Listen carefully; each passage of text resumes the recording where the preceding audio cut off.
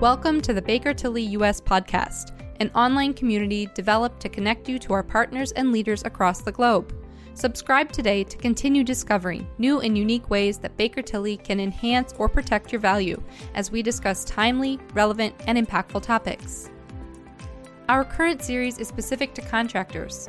In this podcast, we will respond to the unique ways coronavirus is affecting the construction industry by speaking with Baker Tilly practice group leaders. We'll discuss practical construction guidance to help you through the next several weeks and to prepare your business and employees to come back strong in the future. Let's get started.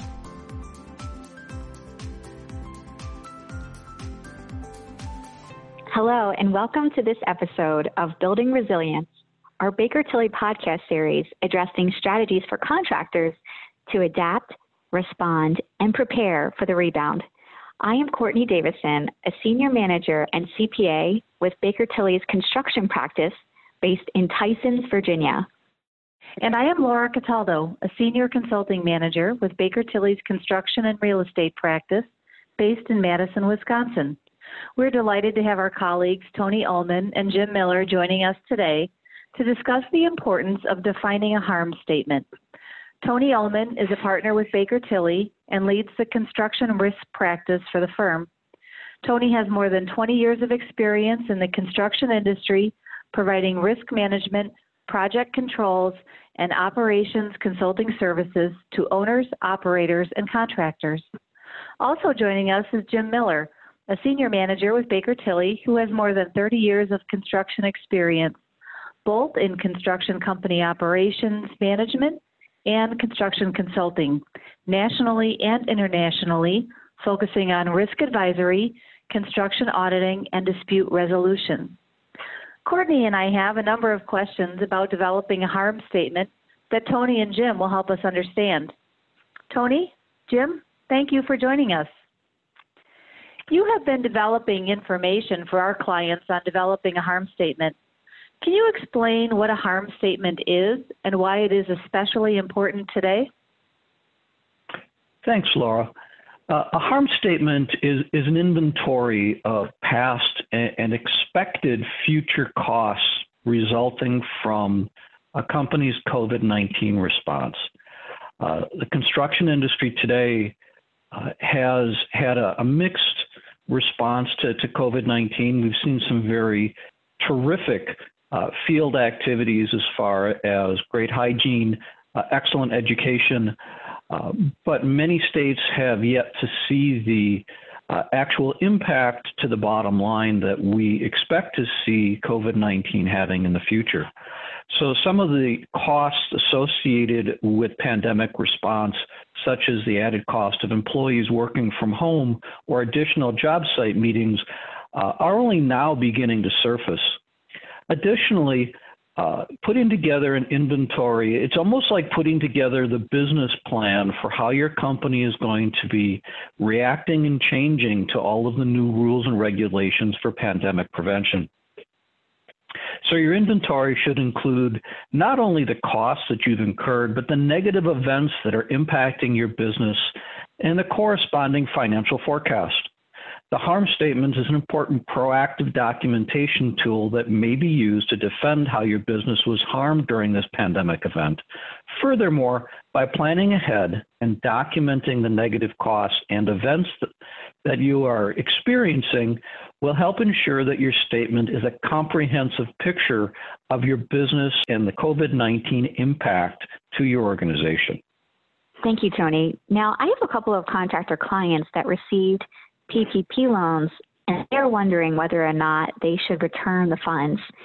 Would a harm statement be effective in providing documentation that their business was negatively impacted by COVID-19? There are a lot of factors that are going into this. Jim's going to go into some of the details on the documentation factors, but something that's really important that we include here this afternoon is your harm statement is not an all-inclusive document that's going to guarantee that you do not have to return your PPP funds. So really the harm statement is only a proactive tool to help document your business story. That's helpful, Tony. And now, what are the costs that contractors should be documenting, should they also include unreimbursable costs? We want to capture all of the costs associated with a company's response to the pandemic. Beginning with the job site, the statement should include your impact to labor costs, things like shift premiums, hazard pay, additional crews, and additional supervision. This is not an all-inclusive statement. We're just trying to share with you an example or two. The other costs from the job outside of the job site, beyond labor, you may see changes in construction material premiums. Some of the things that we're starting to see around the country are the long-term impacts of global sourcing. As the global supply chain is beginning to feel the impact of COVID-19, we expect to see a trickle-down effect of impacting the construction industry. So some of the construction materials, equipment that's manufactured offshore, are likely to have a project impact as well. Then there are the actual things happening day to day on the job site, things like hygiene stations and employee health monitoring. So these are just things happening daily at the job site. And let's not ignore the fact that we also have to look at our back office. Here's where we want to be documenting the work from home costs, additional technology investments, and extra services like Zoom or Teams that companies are using every day today. We have only captured the current state of costs at this point. So a well thought out statement should also include the future costs of the program. How are things going to change? Will social distancing become the standard at the job site? Is that going to add time to a construction schedule? Additional regulatory compliance? Employee training? And how about potentially even employee tracking? Today, we usually only see RFID employee tracking at really big jobs, but are we going to have to see things like RFID on employees on smaller jobs so that we can be monitoring and complying with the new regulatory rules for social distancing and crew size management? It becomes easy to see that this list grows quickly, as will all of the associated impact costs. These costs are going to be incurred by either the owner of the project, the developer, or the contractor, and they need to be planned for in your harm statement. Business owners need to consider all aspects of their business, the front office, new business development, administrative support, as well as field operations. So Courtney, when you're looking at that big picture, you can't just look, is it reimbursable or unreimbursable?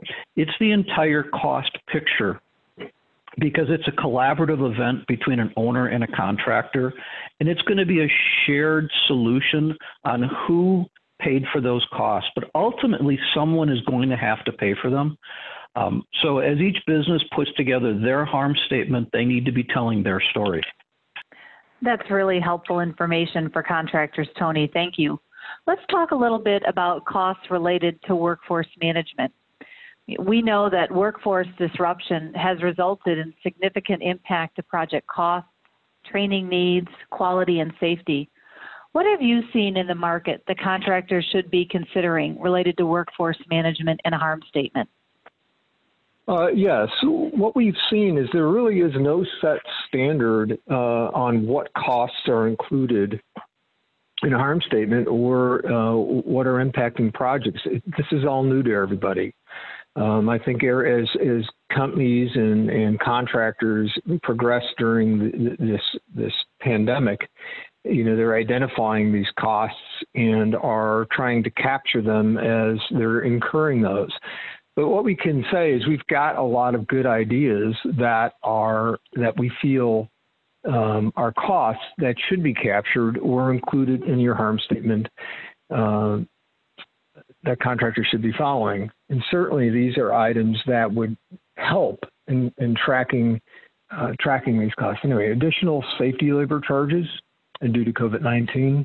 You could track accelerated labor, the stacking of trades, and this is where trades are impacted by being put in confined or smaller spaces.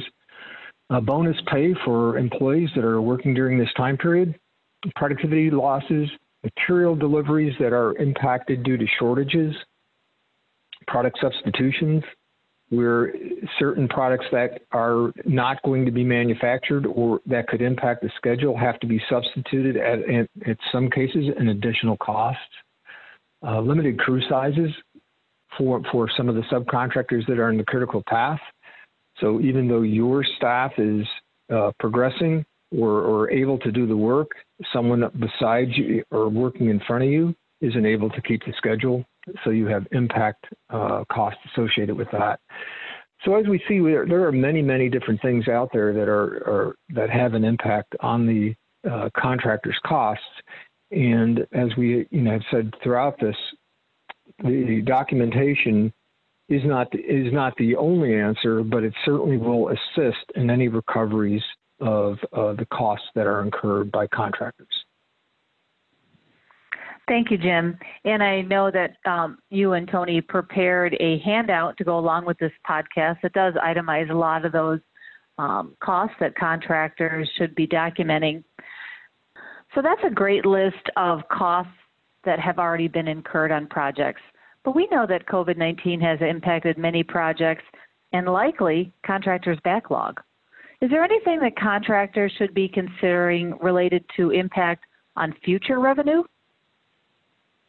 Oh, there certainly is. And I think when we look at future, we also have to look at the whole future operation. I think short to midterm, it's a pretty fair statement that we're going to see backlog erosion. Many projects that were coming from public sector funding streams that were driven by sales tax revenue, by hospitality tax revenue, are currently going to be reevaluated and potentially deferred until a later date. Those are the kinds of projects that have to do with convention centers and hotels, as well as restaurants. Projects like student housing, lecture halls, higher education, that stream of projects are, again, we're looking at an industry that's going to be rethinking its entire delivery mechanism to students, and are they going to need the same brick and mortar that they did before? So contractors are going to need to be looking at not only where is their revenue going to come from, because some of the markets that have been strong for the last 7, 8, 9 years may not have the same opportunities as they've had in the past, but how are they going to be competitive and how are they going to deliver work in the future? Those contractors that have strong project controls, they have good documentation techniques, they are strong with their communication practices, they integrate the owner closely into the process. They aren't so much conflict avoidance, but they're collaborative in their approach, so that the owner and the contractor are working more closely in order to achieve a better outcome. As well as contractors are going to have to look at their own operations to figure out what can be eliminated or what can be done more efficiently, because in all likelihood, we expect that there'll be some price pressure going forward. And that's likely to be a real game changer for a lot of contractors. Certainly those that have been around for 15, 20, and 25 years, they understand the ups and downs of this industry more than many others because they've experienced it. But those that are relatively new of the last 5 or 6 years may not have seen the kind of price pressures that we experienced in the past. So they'll need to look at their operations, not only the delivery side in the field, but their back office operations, and have to consider what other options are there for effectively and efficiently doing billing and doing their back office accounting or human resources. What kinds of outsourcing opportunities are there available to contractors in order to help offset some of the costs? Can they reduce some of their fixed costs in favor of other forms of variable costs so that they are better prepared to address and be flexible with the marketplace that we expect to see coming in the next 12 to 24 months? So we expect that back office operations will need to be leaner. We expect that contractors are going to have to be better at scheduling, and they're going to have to take more advantage of field operations and automation than that perhaps they have in the past. So these are going to be the things that are likely to be differentiators, along with great communication and exceptional project management. Thank you, Tony. For our last question, are there recommended documentation practices that contractors should be adopting? Well, I think we have some definite recommendations, and I think our handout has a lot of those listed. But probably the number one item that we see is critical is to segregate your cost or set up a separate cost code if you're a contractor or a project, start tracking that labor, any specific labor, any specific material costs that you're incurring on the project. One of the other items is we see a need for instance, the superintendent to record any COVID-19 daily activity on the daily report so that particular activity is done in a chronological order and fashion, because in the world of dispute resolution, that item is the number one source document requested in discovery, because it's a chronological history of what occurred on the project. And if you had to reproduce a project from the ground up, that would be a source document that would show what activities were being done on the job. So recording that there becomes very important. But like Tony mentioned, just not on project sites, you have to look at your office, and because that's an area that's probably has the least amount of attention being spent on it, and what activities are being impacted on a daily basis that you need to track your expenditures for. As an example, Tony and I spoke earlier about the space size for your accounting staff. Maybe they previously worked in a 300 or 400 square foot portion of your office, but with social distancing rules, you may have to expand that space to a much larger square footage. So there are things that people aren't really thinking through clearly that need to be looked at with a very wide open and aggressive stand, because these costs are very expensive, and they do build up over time. Thank you, Tony and Jim, for sharing your insights on a contractor's harm statement. If you have any questions about this topic, please contact Tony or Jim. We hope that today's Building Resilience podcast gave you additional information on strategies that contractors should be deploying right now to adapt and respond to business challenges resulting from COVID-19. We would love to hear your feedback. If you have future topic recommendations, or you would like to hear a more in-depth discussion on any of the issues we identified today, please email us at build@bakertilly.com. We also encourage you to visit our Coronavirus Resource Center at bakertilly.com. Thank you, and we look forward to connecting with you. Thank you for joining us today. To receive notification when new episodes become available, please subscribe to Baker Tilly US wherever you get your podcast.